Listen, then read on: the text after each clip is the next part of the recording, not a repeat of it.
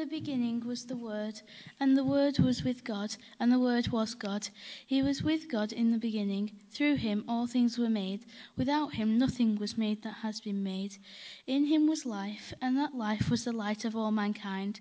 The light shines in the darkness, and the darkness has not overcome it. There was a man sent from God whose name was John. He came as a witness to testify concerning that light, so that through him all might believe. He himself was not the light. He came only as a witness to the light.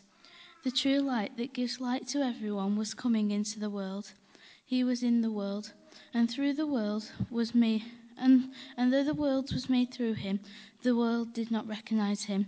He came to that which was his own, but his own did not receive him.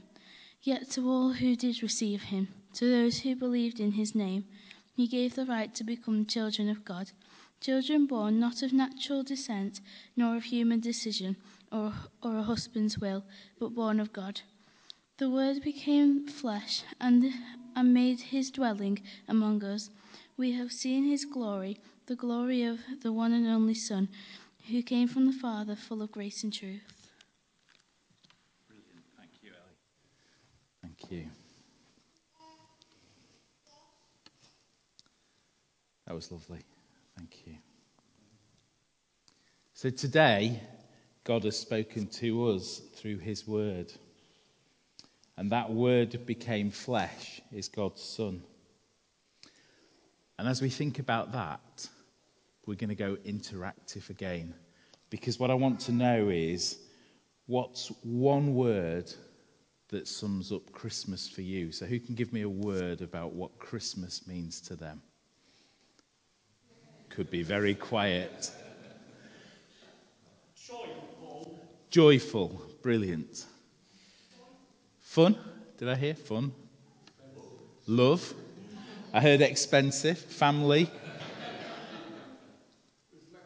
Reflective. Brilliant.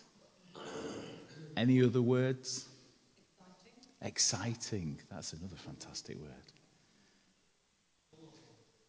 Colourful. That's a good word. Busy. Busy. Focused. Wow. Some fantastic words. Colourful I like. You probably didn't see, but when Ellie read this morning, she used a coloured overlay over the paper to help her read. And that's a real gift, isn't it, to help you read. So 2018 has been a year of many words. Some of them have left us speechless. There have been words of change and division. We've heard of Brexiteers and Remainers, fairly new words. We've heard of wars and disasters, and we hear of violence and lies. Sadly, we've heard of friends who couldn't find words and have lost hope. We've watched our politicians use words that belittle each other instead of words to unite and build and lead our nation. But there are stories we've heard of, stories of hope and joy and forgiveness as well. We heard on Sunday that Room at the Inn have secured funding to ensure their survival for the next year. And there's a jar here where we're going to collect. If you want to put any money in there at any point, you can do. I watched on Facebook last night, Christians in our community were going around sharing God's love by taking all of the fresh produce that Aldi hadn't sold this year and giving it to people who just need a little bit of extra help this year.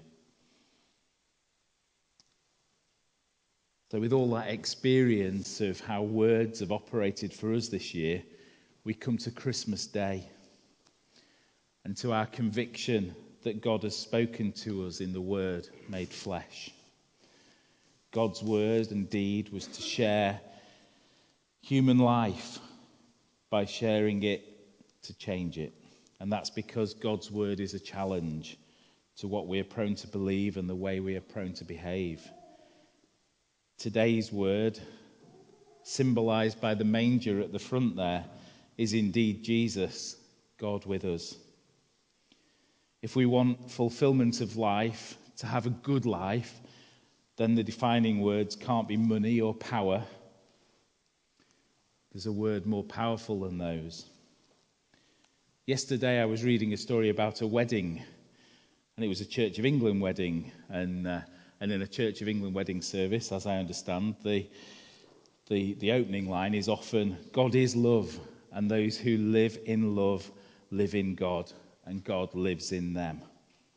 And those are words written by the same St. John as wrote the words that we heard in the reading that Ellie brought to us. And in this story of the wedding service, the couple had chosen a reading, and it began like this. As two lovers sat quietly alone for a while, then he turned and said with a casual air, though he blushed from his toes to the tips of his hair, I think I'd quite like to get married to you.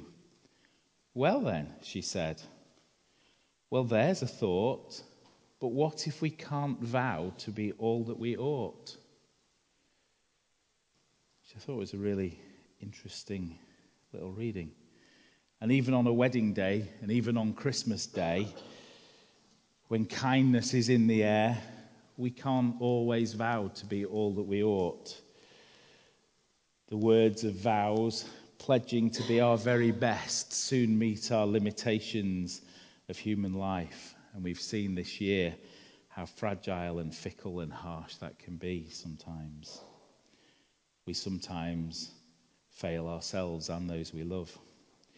Which is why the Word made flesh, living among us, showing us what God planted in human life would look like, not only shares our life, but offers to change it. He comes to us as love and offers to change us through his power. By being loved, by finding love, by acting out love, and by striving for love. And by using our love as our measuring stick, so that the qualities that we trust of mercy, forgiveness, and compassion can grow strong. So to return to the question, what does Christmas mean to you? For me, it's love. And we heard that word. Christmas is about the triumph of love. When the world becomes cruel and lacking in dignity and is unkind, the manger of Christmas reminds us that everyone is lovingly precious to God, that history is full of people whose influence still goes on because they acted out of love.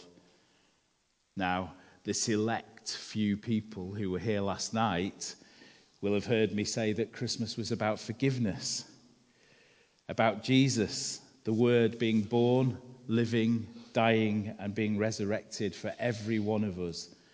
Not for a select few, not for us as a group, but for all of us as individuals, specifically and personally.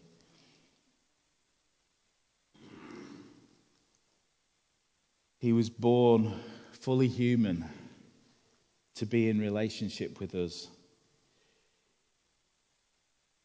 and experience what we experience. He lived with us, not just with a few select prophets, but with all of us. He died so that we can be forgiven, and he was resurrected, bringing us hope. Well, you'd be right. I did say that the word last night was forgiveness. I also said that he'd given each of us the best gift of all, forgiveness. For in forgiveness there is everlasting life. And I stand by that because forgiveness comes from love. There are times we can't fix the world, but we can claim the fact that, and here today we can celebrate the fact that light is stronger than darkness. Love is better than hate, and that Jesus came to show us the vulnerability and great triumph of love. What does Christmas mean? It means love.